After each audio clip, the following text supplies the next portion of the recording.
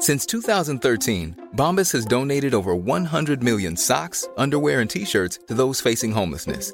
If we counted those on air, this ad would last over 1,157 days. But if we counted the time it takes to make a donation possible, it would take just a few clicks. Because every time you make a purchase, Bombas donates an item to someone who needs it. Go to bombas.com/ACAST and use code ACAST for 20% off your first purchase. That's bombas.com/ACAST, code ACAST. Life is full of awesome what-ifs, and some not so much, like unexpected medical costs. That's why United Healthcare provides Health Protector Guard fixed indemnity insurance plans to supplement your primary plan and help manage out-of-pocket costs. Learn more at uh1.com.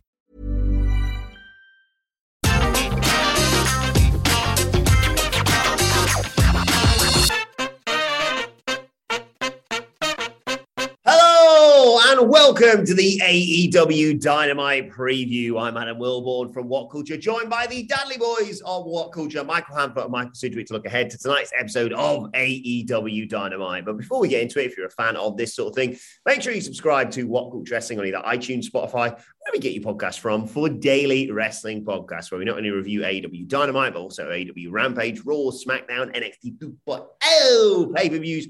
We have interviews, roundtable discussions, and a roundup of the week, complete with a bloody good quiz, of course, on Wrestle Culture. As I said, they're joined by Hanford and Sidgwick to look ahead to AEW Dynamite tonight. First of all, gents, I would like to wish you both a happy National Cowboy Shiz Day.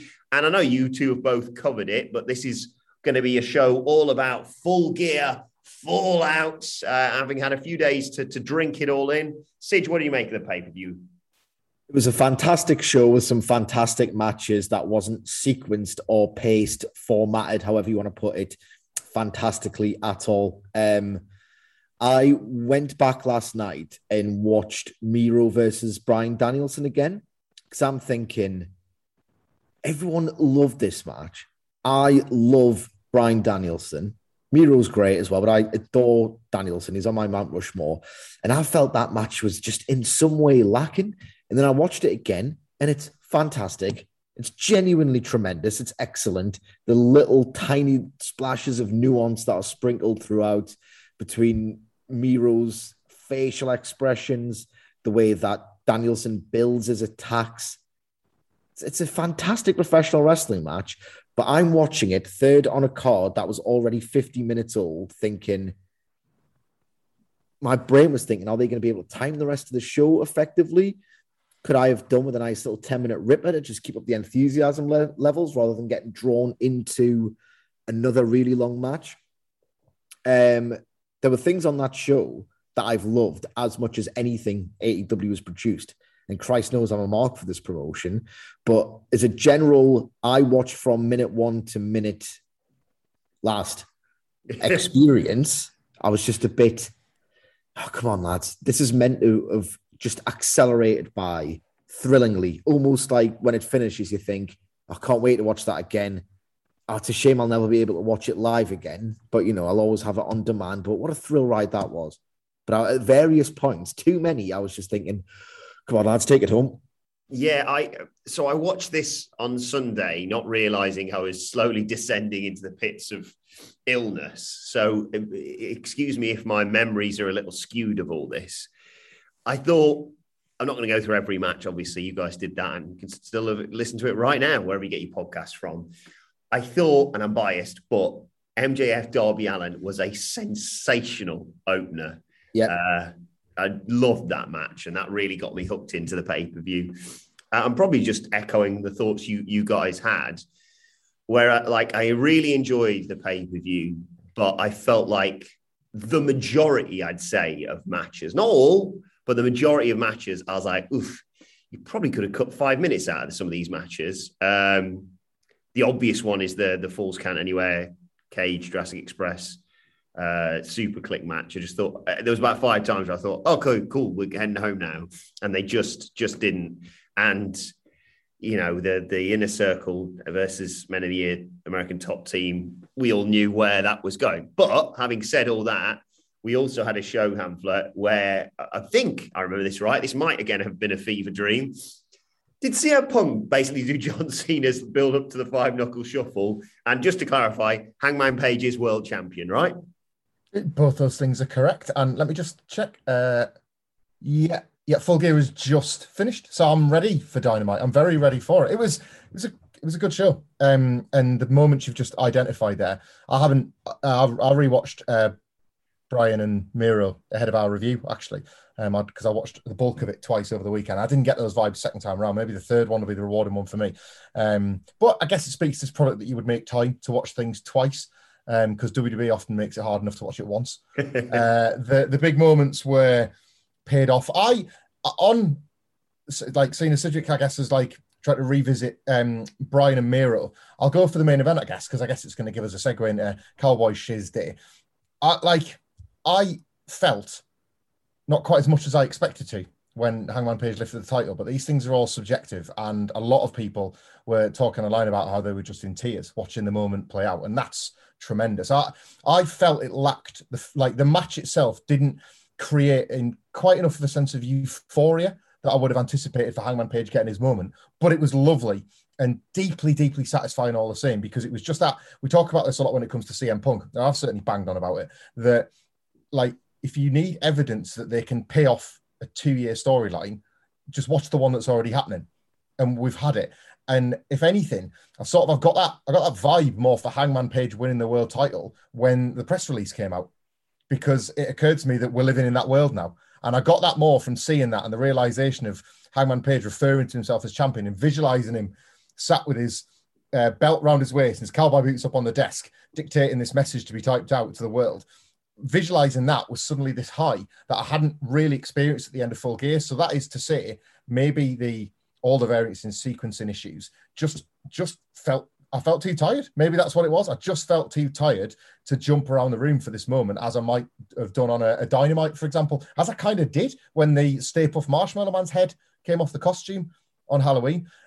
So I have no doubt that this presentation of Page tonight is going to be fantastic. I've fantasy booked a Bret Hart return just to try and will it into existence, because they kind of touched up, they had him there 2 years ago, and it'd just be a nice, convenient thing to be able to do based on all the Bret teases lately. But just the very idea of this company that excels in television wrestling having their first opportunity to present Hangman Page on television tonight is fabulous. I'm so excited for him to have that belt on a Dynamite where AEW does all of this best. Sid, what do you reckon happens tonight with Hangman? Obviously, hometown celebration. I'm certainly not suggesting, as some might, that he should put the title on the line and lose it in his hometown to create bucket loads of heat. But I mean, I've mentioned him, and I'd love to know your thoughts on the match. I'm going to sort of crowbar it in here. But MJF's stock is pretty high right now. Absolutely. He knows exactly what he's doing because he's incredible at it. The very first thing he did after beating Darby Allin in a match, Wilborn, that me and Hamflet, incidentally, were as high as you were on. I think we all know that MJF's great in the ring, and maybe it shouldn't surprise us, but Jesus Christ, it was phenomenal. Yeah. It was Hamflet's best match of the show, I think. Definitely. Absolutely. Yeah. The very first thing he tweeted after beating Darby Allin was, Norfolk, Virginia, here I come. He didn't say Dynamite, here I come. He specified Hangman Page's home state, which, whether it was just a red herring or just at some point down the line, I'm going to specify where you're from because I'm specifying you as my next target or whatever. Maybe I'm reading too much into a tweet, but he certainly seems like he's been very well built as Darby Allin's next challenger over the course of the last, Hangman Page's next challenger over the course of the prior 2 years. Tonight, I would just rather see some indirect build towards the TV match with Danielson, where, as we'll get to, Danielson will presumably beat Evil Uno. It's a hometown celebration, and AEW being the babyface company, apart from Jay Lethal, will want to just give a babyface a really nice pop and a really nice moment. And if it's a heel challenger who's going to do something in, around, or beyond Danielson, and then we know set up several things at once, you don't really want to have the heel get chased off by the babyface at the first attempt at putting down the marker and saying, I'm next for you. having said that, on those like weirdly forgotten 2 Dynamites after Revolution 2020 and before the world changed, it feels like it was Revolution and then Empty's Daily's Place. So actually 2 episodes of Dynamite with like Jake the Snake, and I think Moxley was beaten down on his first night as babyface world champion, because that's just how these things work. So I think the hometown thing and how specifically emotional the Hangman Page stuff has been, I think it could just register as a nice moment that in a really dorky way that you might be a little bit lame. I don't think you are, but as a 36-year-old guy, maybe I shouldn't be so invested in someone who's younger than me playing a fictional character. But in my specific example, Hangman Page's arc's very relatable to me. So I would just like to see him win for a second time before the normal business of episodic TV resumes. Yeah, Hamlet, on our big preview from last weekend, I seem to remember we were talking about, this Championship Eliminator Tournament final, and then when this match would take place. We assume, I don't know if this has been developed upon in the fallout from Full Gear. We assume that match will go down possibly on that big Welcome to the New Channel show for AEW. So then you could potentially book the next challenger at Revolution. For me, it has to be MJF. So potentially tonight, maybe he comes out, slags off the local town and says, cool, have a good match against Danielson, and whoever wins, I'll sort of see you at Revolution potentially. I mean, yeah, that's there if you want to do it. The fact that wins and losses matter and a ranking system exists shows a real confidence to MJF that he thinks that he'll be the guy by the time that Revolution rolls around. So that's a nice way that you can employ wherever, I've not got them in front of me, but wherever MJF currently sits in the rankings, that's a way that you can use that he intends very much to be there, regardless of who wins out of Page and Danielson.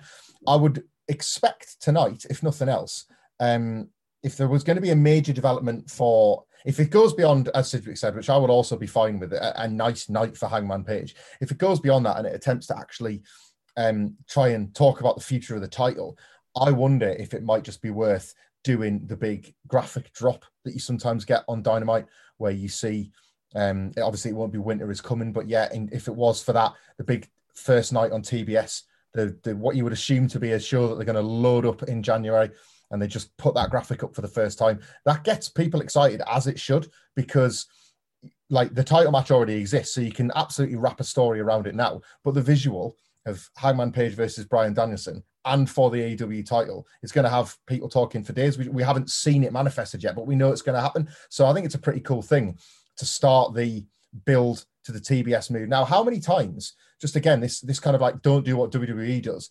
Remember when they moved to the Thunderdome and we just thought it was a perfect opportunity for Retribution to wreck the place, and they never did. It was well, this is what this group does, and you're leaving the building, do something with that.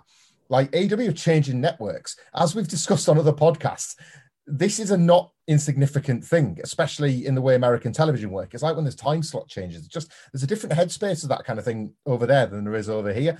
And it would behoove AEW, of course. I know that they're under the same family of channels, but for the benefit of their viewers, for the mythical casual observers, the casual fans, and just in general to kind of speak about it as much as you can, to talk about this title match being the thing that you're going to hang as the new big thing on the new big network. So I see that it feels like there's no time like the present to start talking about that, because it also allows you to believe this card's going to be big and think about what else might get booked for it as well. Sige, you're more knowledgeable about this sort of thing. How many matches normally go down on Dynamite? We've got 5 scheduled for tonight's show? 6 is the usual standard. That's 6. More often than not, there's 6 matches. Well, that was what I was thinking. I was thinking maybe of a convoluted way to have my cake and eat it too. You have the nice Hangman Page, big celebration, no interruption from MJF, and instead later on in the show, although this may be ruined by the time this podcast comes out because they'll have announced the 6th match, as they often do. Instead of that, just have MJF beat a local competitor and have him say, well, there's another local guy defeated and I'll beat the other one in Revolution or something. There's 2 approaches here, and I don't know which is best. One, the fact that this is an all babyface match in which Danielson will play situational heel. That's almost by the by, because if they do something with MJF hinted at as the pay-per-view or the TV match beyond Page versus Danielson, you at least get the idea that, oh, well, Hangman Page isn't necessarily going to win. In the same way where, where you thought, like, if Miro versus Kenny Omega was never happening. Yeah. Whereas Danielson versus MJF theoretically could. So when you're watching Page versus Danielson, even if it's been very much telegraphed that MJF is the next one in line, you could still go into it thinking, oh, well, it could very well be Danielson because he could be a great babyface against MJF. It's one of my AEW dream matches, in fact. I would still be tempted to just not do this thing that sometimes AEW does too often, where it's very obvious that the TV match you're going to see is, in fact, a TV match and not this big potential title change match. Yeah. They did it last year way too often, like when Archer won the Casino Battle Royale, and then he sat down to watch Moxley versus MJF, and I'm thinking they're not doing Archer versus MJF. Yeah. So I would just like Danielson versus Hangman Page when they need a big rating for this TV special. If in fact this match takes place on the first TBS in New Jersey, actually, I think it is, the Newark Center, I genuinely would just have no real hint as to the title picture beyond that and make it feel like the biggest, Jesus Christ, the title change might actually happen here.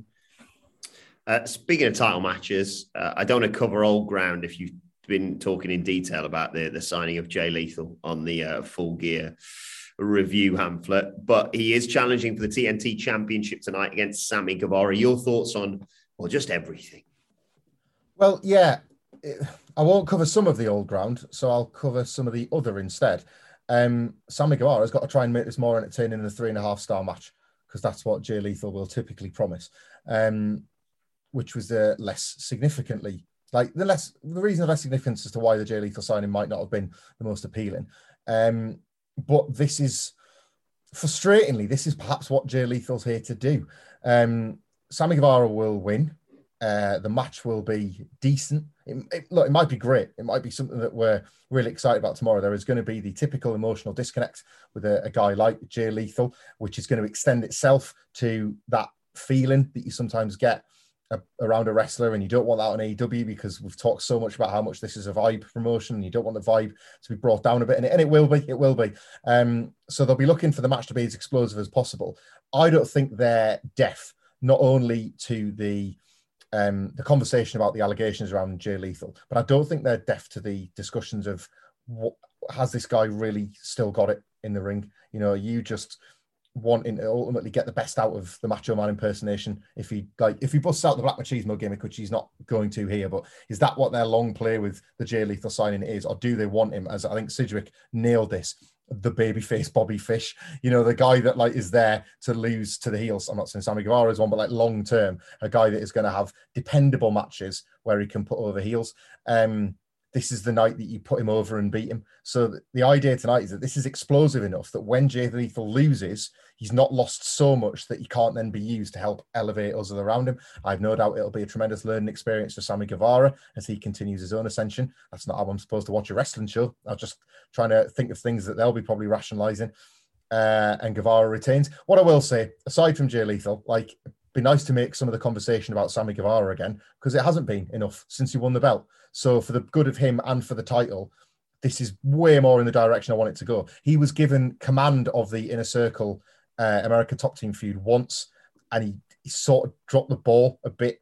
And I think a little bit of that is always because you're going to be in contrast and very sharp contrast to Chris Jericho in those big bombastic microphone moments. So this is, if nothing else, time to get back to business for Guevara as the champion. Yeah, I'm pissed off about this because it's just such a bad thing for AEW to do, realistically.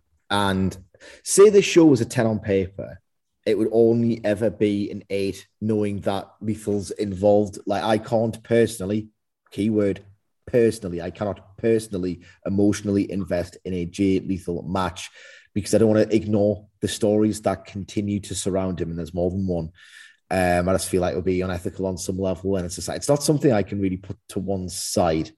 And it's I've never seen a Jay Lethal match that went over 3.5 stars. Personally, I've been entertained by Jay Lethal. I'm not going to pretend that I haven't. His macho impression's fantastic. And I worry that that's why he's got the job, because the boys think it's fantastic as well. And wouldn't it be great to hear that in person once a week? Now, who cares about, what people have said or alleged? He's our mate. Like, I hate that idea. So yeah, I'm going to watch this. I know for a fact there's 15 minutes on Dynamite tonight that I'm not going to be into. And the worst thing about my coining of babyface Bobby Fish is that knowing what I know of Tony Khan's booking habits, we are going to see a goddamn lot of Jay Lethal over the next 4 to 6 weeks. We saw it with 2.0 and Garcia. When he falls in love with an act that he doesn't have any big plans to push, Tony Khan will go like, oh, I love watching him. Oh, he's really useful in this role. Let's use him and use him and use him. And then without long-term plan, he'll think, and he does have long-term plans for other things. I'm not saying he doesn't, but he goes 5 or 6 weeks. We've seen so much Bobby Fish recently. We saw so much 2.0 in the summer. I think we're going to have bloody so much Jay Lethal over the next 4 to 6 weeks, where we're going to be sick to the bloody sight of bad vibe 3.25 star matches. And then, 2.0 are kind of an elevation act. They don't really do anything. I think Tony Khan's realized I might have burnt the audience out on the charms of 2.0. So stick them on Dark and Dark Elevation, and maybe we'll do something down the line. We're just going to see loads of them, and I can't be asked. The thing about the match is Jay Lethal might play situational heel and target the ribs. And maybe that's a bit sly, because the whole idea is, I really want Sammy Guevara to win. And you know what? I actually do, because Jay Lethal's a knob, and I don't want to be suckered in that way. But maybe I will be. Ready to pop the question? The jewelers at BlueNile.com have got sparkle down to a science with beautiful lab-grown diamonds worthy of your most brilliant moments. Their lab-grown diamonds are independently graded and guaranteed identical to natural diamonds. And they're ready to ship to your door. Go to BlueNile.com and use promo code LISTEN to get $50 off your purchase of $500 or more. That's code LISTEN at BlueNile.com for $50 off. BlueNile.com, code LISTEN. Hey, I'm Ryan Reynolds. At Mint Mobile, we like to do the opposite of what Big Wireless does. They charge you a lot, we charge you a little. So naturally, when they announced they'd be raising their prices due to inflation, we decided to deflate our prices due to not hating you. That's right. We're cutting the price of Mint Unlimited from $30 a month to just $15 a month. Give it a try at mintmobile.com/switch. $45 up front for 3 months plus taxes and fees. Promo rate for new customers for limited time. Unlimited more than 40 gigabytes per month slows. Full terms at mintmobile.com. Planning for your next trip? Elevate your travel style with Quince. Quince has all the jet-setting essentials you'll want for your next getaway, like European linen, premium luggage options, buttery soft Italian leather bags, and so much more. And it's all priced at 50 to 80% less than similar brands. Plus, Quince only works with factories that use safe and ethical manufacturing practices. Pack your bags with high-quality essentials you'll be wearing for vacations to come with Quince. Go to quince.com/trip for free shipping and 365-day returns. Let's cheer you up instead. Talk about Bryan Danielson then. Number one contender, as you mentioned. Tonight he's facing Evil Uno. Intriguing, this match. It is. I don't think it'll be shockingly good. I just think it will be very, very, very good indeed. I expect Danielson to, given that he's going up against Hangman Page, and Evil Uno himself on a much smaller cult level has got like a really sort of endearing personality and a cult following he has developed as a result of that. I think Danielson will be a prick. I think Danielson will play the role of a total prick in this match. Like, he'll shot him in the knees, like he'll just contort him into various positions. And Evil Uno has got an absolutely incredible fire-up spot sequence. He's got, can you remember, and I know people don't like to think about it as great as it was, but can you remember the Brody Lee Celebration of Life show when it was Kingston, Butcher and the Blade versus Archer, Uno and Grayson? And Evil Uno and Eddie Kingston had this like sort of strong style slap exchange deep in the heart of that match, and it was incredible. Like, I genuinely think people are going to be astonished at how good Danielson versus Uno is going to be, but I don't think they should be. We know who's going to win.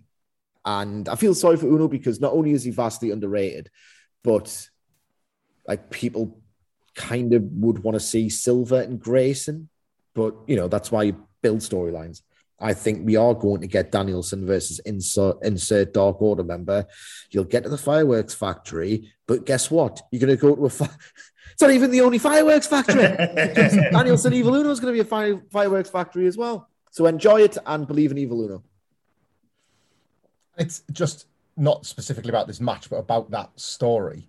It's like Danielson just kicking the heads off the Dark Order one by one's kind of an arsehole thing to do, isn't it? Like that's the way that you make him the situational heel of Hangman Page. I have spent 2 months decking your friends. Like that's and it's not even going to like read as intentionally cruel. It's just been like, I just went to Tony and got myself a match. I didn't mean anything by it. I just concussed every single one of the people that helped you get to where you got to. I just put -1 in cattle mutilation. What's the problem? It's good stuff, that. Quick word, actually, because I haven't mentioned him yet, on Kenny Omega, Sige. I've been borrowing your phrase, so I should probably go to you straight away about him being effectively thrashed. Are they going to write? I know he's obviously we've been reporting all this week about his various injuries, wrestling through bloody vertigo and all that. Do you think he's going to be written off on tonight's show? Or do you think he's just going to be, dismissed? Is it going to be covered and say, look, he's not here, he's got injuries, and then maybe he goes away for a few months? What do you think's right for him? And also in a wider picture for the elite now with the Young Bucks and their involvement, obviously, in the main event as well? Loathe Wilborn, though I am, to put over anyone on Reddit Squared Circle, right? In one day. I've already stopped giving quite a few of them, but I've finally run out of my last Fs. I'll tell you specifically why I do not like that community. Not everyone involved in it is a dickhead, obviously. It's not a hive mind. Some of the right pricks, right? And I'll shoot, brother, one of these days. I did read on Squared Circle, which I'm kind of drawn to in that. And sometimes you'll go on certain journalists' Twitter account who you hate, but you just do it to rile yourself up. I'll sometimes go on Squared Circle, and someone did a great take that just captures succinctly everything I'm going to waffle on about. Kenny Omega looks like he's suffering from Tanahashi syndrome, where in Tanahashi, I think, is better at suffering from Tanahashi syndrome because, like, he's better the more broken he is because he's so great at selling and drawing sympathy. And Kenny Omega is a much more explosive kind of super athlete performer. So Hiroshi Tanahashi, for any listeners who are unaware of him and the latter phase of his career when he was no longer at the tippy top peak of New Japan Pro Wrestling, has simply suffered injury upon injury upon injury upon injury, and then just decided, I'm just about healed up, or I can still work through it. I'll just do it. My worry is that Omega's got that mindset now of he just wants to do this, regardless of the long-time impact that might have on his body, because he's so competitively driven that he might look at Danielson and go, I was going to take time off, but I can't have him. I just cannot have him being known as the best wrestler in AEW. He's just got that mindset, and that's what I worry about for him. Apparently, according to the latest episode of Wrestling Observer Radio, he's due to be evaluated on Wednesday. You can evaluate him all you want. Like, he's knackered. Like, I love him, and I think it's incredible how well he has performed in spite of his injuries. But all you have to do is go back and watch anything from 2017 and 2018 New Japan and think that this version of Omega, despite still being incredible, is not the same. Like, the propulsion, the acceleration isn't there. You'll notice he used to do certain moves that he doesn't do as much anymore. Like, he used to do like a springboard moonsault off the top rope. I haven't seen him dust that one off in a while, and I know why. It's because he's working within his limitations. So I worry that he's got the mindset that he will just want to continue. But the worst thing is like, he's never been more physically broken and in need of a layoff, and there's never been as much of a luxury in terms of the big AEW picture right now to enable him to do precisely that. You've got Punk's barely started. Danielson is just doing amazing things. Adam Cole's barely had like a big main event level singles picture. Like, I'll be annoyed with my favorite wrestler of all time if he doesn't take 4 to 5 months off here. And the thing is as well, Hamlet, because I know it's been talked about that he should take time off for a long while. And I believe the reports recently said he's always said, yeah, I will take time off. I just want to make sure I, drop the title and put Hangman over, et cetera, et cetera. And as Sige mentioned there, I think Meltzer's quote was, a litany of things is wrong with Kenny Omega. It also works really well in storyline right now. He's just lost the title. They don't do bollocks rematches just out of nowhere on AEW. He can disappear. And in that, with that void that's created, Adam Cole can step in. And, like I said, you can do more with the Young Bucks as well for when Kenny Omega comes back to be like, what the fuck's gone on here, lads? I thought you were just going to be sort of moping around missing me, and yet they've moved on completely without him, sort of thing. Yeah, it is perfect, honestly. The less we are asked to read into about Matt Jackson's nod to Hangman Page on Sunday right now, the better. Like, that was so pivotal into whatever is going to come next. And that felt like, it did feel like the start of a new story just before the old one ended. You can draw a line now in the Hangman Page element of the Elite saga and move on to this new Kenny Omega chapter. But based on his current physical status and based on, as Cedric's pointed out, just a litany of other options that AEW have made for themselves, that it's not that he won't be missed. And I think wrestlers maybe don't realize that sometimes. I think they've all come up in a version of the industry that has told them that if you disappear, someone else is going to take your spot. And then, you're no longer going to have the fans' hearts. That's not the case, but wrestlers have always been manipulated into thinking like that because it's such a greedy and terrifying capitalist shark tank that they just think, well, I have to be there. I hope he's able to look beyond any of that and understand what the unbreakable bond that he's got with this fan base and I don't just mean as a character, as a heel, as a babyface, but as a wrestler, as a core component. We talk about the four pillars as they are now. He's one of the real pillars, isn't he? We all know that. And I don't none of that is going to change. And what I would like is, if they're going to do anything with him tonight that is appearing on television, is for him to just go out of the ring and say something along the lines of, I don't know what is next for Kenny Omega. One of them little clues that the Elite love to drop in. I've seen a lot of the footage from Sunday back, and that's all he says. We don't know what he thinks about that, but we know that he's seen it. And what bit of the footage are you on about, Kenny? Did you see the nod or what like that? And but I don't know what's next for me. And he's just a bit of a forlorn figure. And then the coin drops. And it's Okada's music, and they don't need to physically engage, but you get the huge pop. And I have read how much people want that pop as much as anything else about Okada walking through the Forbidden Door is that music hitting and the realization that the Rainmaker's in AEW and enormous things are about to go down. And Kenny Omega still walks away, but he walks away with the promise of Revolution 2022's first match being announced. Kenny Omega versus Kazuchika Okada in AEW, where Tony Khan has probably wanted it all along. And there is no story needed. There is no build beyond. It's a bit it mirrors very much, in fact, the Danielson match in a sense, where the match sort of existed before. It existed in Cedric's dreams before it was ever put on television as the next chapter, as the next Omega Okada one does. It doesn't need the story. It needs the mention of it. It needs Omega to go and disappear and come back fully fit, and that be his first night back. He fights Okada irrespective of other stories, and then you get back to the meat of the angles. That's complete fantasy booking, I'm very aware. But I think I like to think that illustrates that there are so many ways that you can disappear Kenny Omega in satisfying fashion. I've got a different and a much worse idea for Kazuchika Okada's AEW. and that's what I wanted to say, that one. Yes. Christ. Yeah, we'll talk a little bit more about the Forbidden Door in a few minutes' time. I also love the fact I sat here listening to you talk about it, and especially when Sid was like, yeah, Omega's been wrestling within himself.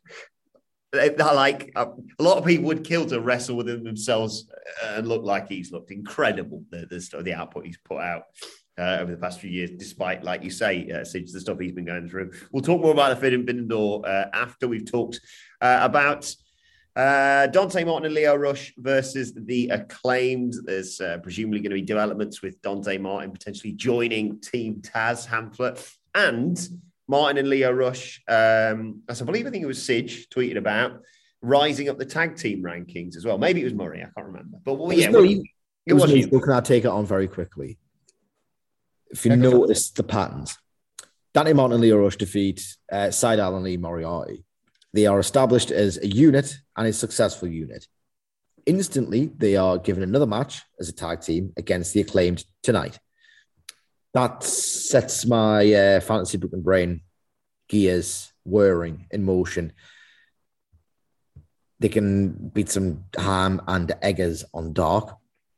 And then they can have another Dynamite or Rampage match. Like, well, you're the number one contenders. And it works because at least two of these have really been on Dynamite. And then you do Dante Martin and Lio Rush versus the Lucha Bros, which would be absolutely out of this world incredible. Not only is it incredible, but it's purpose-serving because when that's the one that they can't win, Lio Rush, like, sort of rubs his hands of Dante Martin, beats the shit out of him in the post-match. Then you have the singles match between Dante Martin and Lio Rush, which would be out of this world incredible. That is where I'm thinking it's going. The Team Taz thing's a bit of a wrinkle in that nerdy plan of mine. But I think it continues tonight in a match that won't be as good as last week, let's face it. I think it's more of a stepping stone. You'll get a fun rap and a few fun spots, but you're not going to get last week's match by any stretch. The Team Taz inclusion, and I thought this, like, as soon as they kind of got folded into the Lio Rush, Dante Martin feud, is another case of AEW, I think, genuinely not realizing that they've already done a good enough job with something. I expect Team Taz to, you know, like, test the loyalty of Dante Martin to Lio Rush, and I guess vice versa, with Taz making him an offer he theoretically can't refuse, but he will, and it'll lead to a tag match, and it'll further enforce the relationship between Lio Rush and Dante Martin is rock solid. And that's good storytelling. You know, it's like we as wrestling fans, like, enjoy seeing the beats of these things and knowing that down the road, this is leading to a singles match. Like Lio, as we said from the very beginning, Lio Rush has literally picked a pair of brothers to get in between to try and be to try and get the corrupted influence while one's on the shelf. He's coming in and thought, I'll have some of that. I'll take my 10%. So I love the idea that Team Taz will be a test of that, because a bit like the match that they won on Dynamite, which was awesome, you have to do that. Otherwise, Dante Martin looks stupid. If the whole world can see Lio Rush's game plan, then Dante Martin looks thick. They've already done a good job of that, but I think that they want to be the great storytelling company, not just the acceptable one. So Team Taz, being a further test of that, tease up one more match, one more angle. It's possibly predominantly Rampage fodder, but it's half decent Rampage stuff. And that's better than them chucking something on last minute because they think that the card's too weak. You know, it's an angle that is, like, worthy of Dynamite or Rampage rather than Darker Elevation. And you'll probably get, you know, like Martin and Lio Rush versus Starks and Hobbs. It's cool. It's really cool. If and when, like, Lio Rush and Dante Martin rebuff Taz, there's an awesome match off the back of it. And like I say, the heightened relationship between the two that makes the turn nastier when it occurs. So I just think they're there to enhance a story that AEW probably don't realize is already pretty good. We've also got the quarterfinal of the TBS Women's Title Tournament going down tonight. Nyla Rose versus Hikaru Shida. How do you see this one going, Hamlet? Well, hopefully. They've got, like, mixed fortunes together, but the good was really, really good. Nyla Rose was absolute patter on the pre-show on Sunday. One of the highlights of a sort of wonky tag match that didn't make the best use out of the division, and, you know, like, same old story on that front. And truthfully, I think the tournament needs it as well. Deeb and Shida was awesome. The rest has somewhat underwhelmed, but the arrangement, hopefully, from here now will carry this forward to the point where the belt feels like a huge deal by the time it's going to be handed out on that special next year. I expect the Nyla Rose win, and they've worked for it, you know. Shida is going to have that slightly damaged leg. She's going to... Serena Deeb was there in the crowd, so while we'd have all wished she was in the ring on Saturday, the point of that was that they were making it clear that she's a constant observer of all of this. She, as she said when she lost in this tournament match, the whole point of this for her was to get back in the mix and show all of these women that she is far superior to the rest of them. And she's not being given the opportunities, so she'll just have to sit front row and wait. I don't even mind if it's an angle, because, like, Deeb Shida 3 is going to be amazing. Maybe you could argue they possibly should have got there in time for Full Gear, but I'd like to think that match is going to be big enough that they're going to trust it to do well on a Dynamite or a Rampage main event or something like that. So I would imagine we'll get everything we expect. I just hope that the match is up to the heights of what these two have done rather than some of the clunkier lows. Yeah, it's impossible given their uneven record together in the ring to forecast what this might be. I'm hoping the fact that there's one sort of central storyline thread here, that being Shida's injury, Nyla Rose's gleeful exploitation of it, Shida's spirit in the face of the fact that she's getting like unfairly beaten down. That should shape her character's defines the comeback spots. Like, kept simple, this could be like really, really good. So I hope that's the case. I don't want to be cynical necessarily, but you kind of have to be. What's the bracket? Who does the winner face? Oh, that's a very good question. 1 second there. I should have got this prepared. Oh, the winner faces, Chris Statlander or Ruby Soho. I mean, that opens it up. That opens it up a little bit, but Soho's going to win.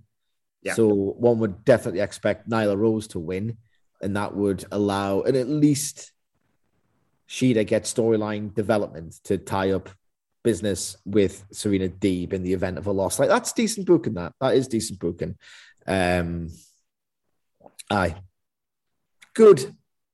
Yeah. Like George W. Bush's memoirs from The Simpsons. Good memoirs. Good. Great. I completely agree. I think Nyla Rose wins this as a result of the injury to Shida.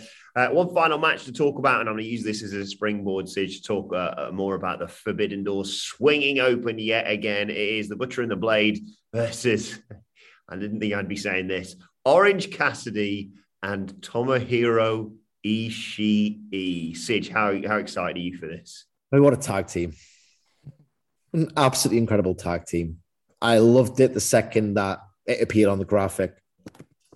I just, the juxtaposition between those two characters, the fact that the same kind of people like them both for completely different reasons, it just feels like something that Tony Khan knew would just be considered an unapologetic treat to professional wrestling fans.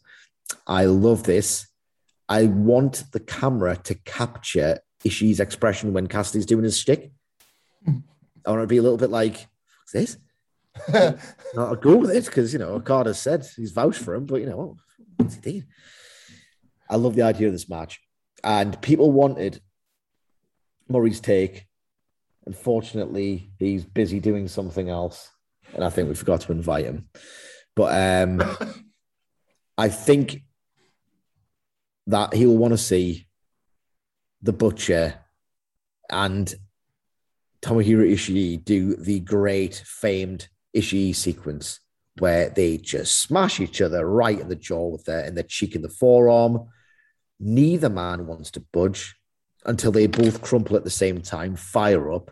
I think that Murray, and maybe I'm projecting because I want to see this as well, will want to see Ishii blind fury in his face and the Butcher nose to nose, and the Butcher's got his tongue out. They beat each other up some more, and the Blade will get pinned. Yeah, that's what he does. I think he's very, very good in the role, and I've missed seeing this tag team. I really have, but that's what he's there for. But that's not really what people are there for. They are there for the opening of the Forbidden Door, and as much as I love the idea of Okada and Omega, why wouldn't it? Their fourth match was my favorite of all time. And I do like the idea of a more broken Kenny doing it at some point, considering what a sports-oriented story about his stamina and his conditioning the original quadrilogy was all about. They are going to do, I don't blame them for doing a version of this, but they are going to do, it looks like, Chaos versus the Hardy Family Office. Kazuchika Okada. Greatest payoff to the Matt Hardy gag, isn't it? It's the greatest payoff. Kazuchika Okada, Tomohiro Ishii, Orange Cassidy, Chuck Taylor, and Wheeler Yuta versus Matt Hardy, Private Party, and the Butcher and the Blade in a 10-man.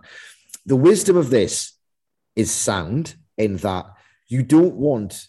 Kazuchika Okada has to win whatever he does in AEW. It's senseless for him to do anything else. And more to the point, politically, New Japan Pro Wrestling will not allow him to do anything else. So he can't wrestle the people you want to wrestle because you'll have to beat them. You can't wrestle Cole. You can't wrestle Omega again. You can't wrestle Danielson.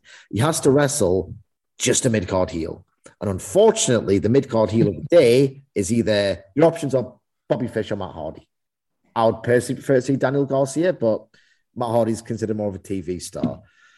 They will do something else with Kazuchika Okada, and I hope people exercise their patience. But at the same time, if what I've just laid out is in fact revealed to be what happens, I'll be a little bit like, oh, wait, man. Okada versus Matt Hardy, are you joking?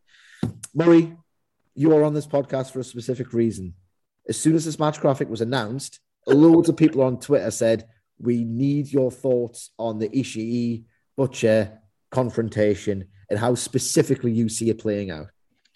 I mean, I don't really think my thoughts on this match are particularly insightful or even that interesting. It's just two rough, hard-nosed men who are going to smash their masculinity into each other whenever they share the same space in the ring. It's my favorite singles wrestler of all time and my favorite current tag team. It's the coolest thing about this new wrestling reality is that if you have something in your head that's even halfway feasible, like there's even the slightest chance it's going to happen, it's going to happen if you're patient enough.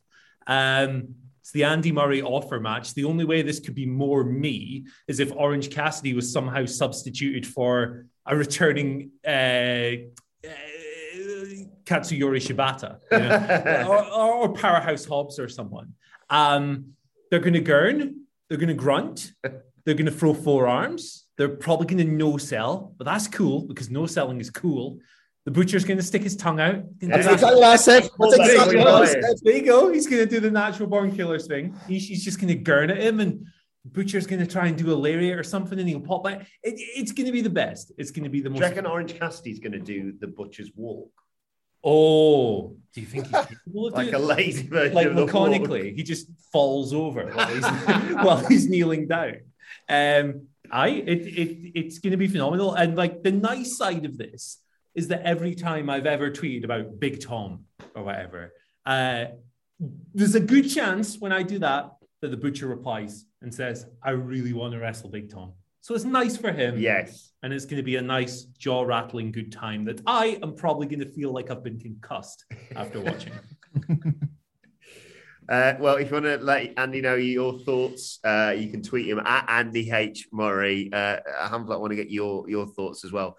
Personally, for me, I'm just happy that the little lad I had to be security for in WCPW, Tomohiro Ishii, is finally getting there, so. Jesus Christ, you'll get killed for saying something like that. Oh, that is the most absurd visual. And I'm looking at you in the middle of November, and I can say that. It was, honestly, it was one of the first days I worked for WCPW. Putting the dick in Richard Madeley with that comment. Because they were just like, oh, are you all right doing like security for them when they're doing their signings and their meet and greets? And I was like, yeah. I mean, I'll do whatever. Obviously, I'm just happy to be here. And they're like, cool, you're at this table. And it was Tomohiro Ishii. And I was like, I think if anything kicks off, I think he can probably handle himself. If anything. Preposterous. But anyway, Hamlet, yeah. You've sort of given us your thoughts on the forbidden doors swinging open again. But with regards to this match, as mouth-watering it is, how do you see it playing out? Nothing else to add that my esteemed colleagues haven't already brilliantly covered there. And all I will say is that as much as like my use of Okada, like I'm very aware of the fantasy versus the reality here, but I will echo Sidgwick's point about this. They are not asking you to just accept big money Matt versus the Rainmaker. Who's got the most cash? Like that's not the be all and end all of Okada. This is a delicate political arrangement that for the betterment of its continuing over the next, hopefully months and years to come, you kind of, sometimes you got to put up with a rain to get a rainbow. Who said that? Dolly Parton. And people just say she was a big parent. Anyway, like, so this is very much that. For rain to get a Rainmaker. Perfect. Look at that. I can't top that. Can I wrap it up? Well, let us know your thoughts ahead of AEW Dynamite tonight on Twitter at WhatCultureWWE, of course. Watch there. You can follow all three of us. You can follow Michael Hamflett at Michael Hamflett. Follow Michael Sidgwick at Sidgwick, buy my book at whatculture.bigcartel.com. You took the words right out of my mouth. It must have been when you were kissing me, Michael Sidgwick. You probably had a full partridge. This prick has gone full partridge today. You can follow Andy at Andy H. Murray. And don't forget, today is the last day, if you're a listener here in the UK, to order the delicious Top Rope Brewing beers for Survivor Series, or as I like to call it, Survivor Beeries. 12 craft beers, £45. Just enter the code Here's Why at checkout for free delivery as well. To get your hands on that. And make sure you subscribe to What Culture Wrestling, wherever you get your podcast from, for daily wrestling podcasts. Our NXT review is available right now, and our review of this show will be available tomorrow, of course. But for now, this has been the AEW Dynamite preview. My thanks to the Dudley Boys, to Andy, to you for joining us, and we will see you soon. Hi, I'm Daniel, founder of Pretty Litter. Cats and cat owners deserve better than any old-fashioned litter. That's why I teamed up with scientists and veterinarians to create Pretty Litter. Its innovative crystal formula has superior odor control and weighs up to 80% less than clay litter. Pretty Litter even monitors health by changing colors to help detect early signs of potential illness. It's the world's smartest kitty litter. Go to prettylitter.com and use code ACAST for 20% off your first order and a free cat toy. Terms and conditions apply. See site for details. Mom deserves the best, and there's no better place to shop for Mother's Day than Whole Foods Market. They're your destination for unbeatable savings, from premium gifts to show-stopping flowers and irresistible desserts. Start by saving 33% with Prime on all body care and candles. Then get a 15-stem bunch of tulips for just $9.99 each with Prime. Round out Mom's menu with festive rosé, irresistible berry chantilly cake, and more special treats. Come celebrate Mother's Day at Whole Foods Market. Even when we're on a budget, we still deserve nice things. Quince is a place to scoop up stunning high-end goods for 50 to 80% less than similar brands. They have buttery soft cashmere sweaters starting at $50, luxurious Italian leather bags, and so much more. Plus, Quince only works with factories that use safe, ethical, and responsible manufacturing. Get the high-end goods you'll love without the high price tag with Quince. Go to quince.com/style for free shipping and 365-day returns.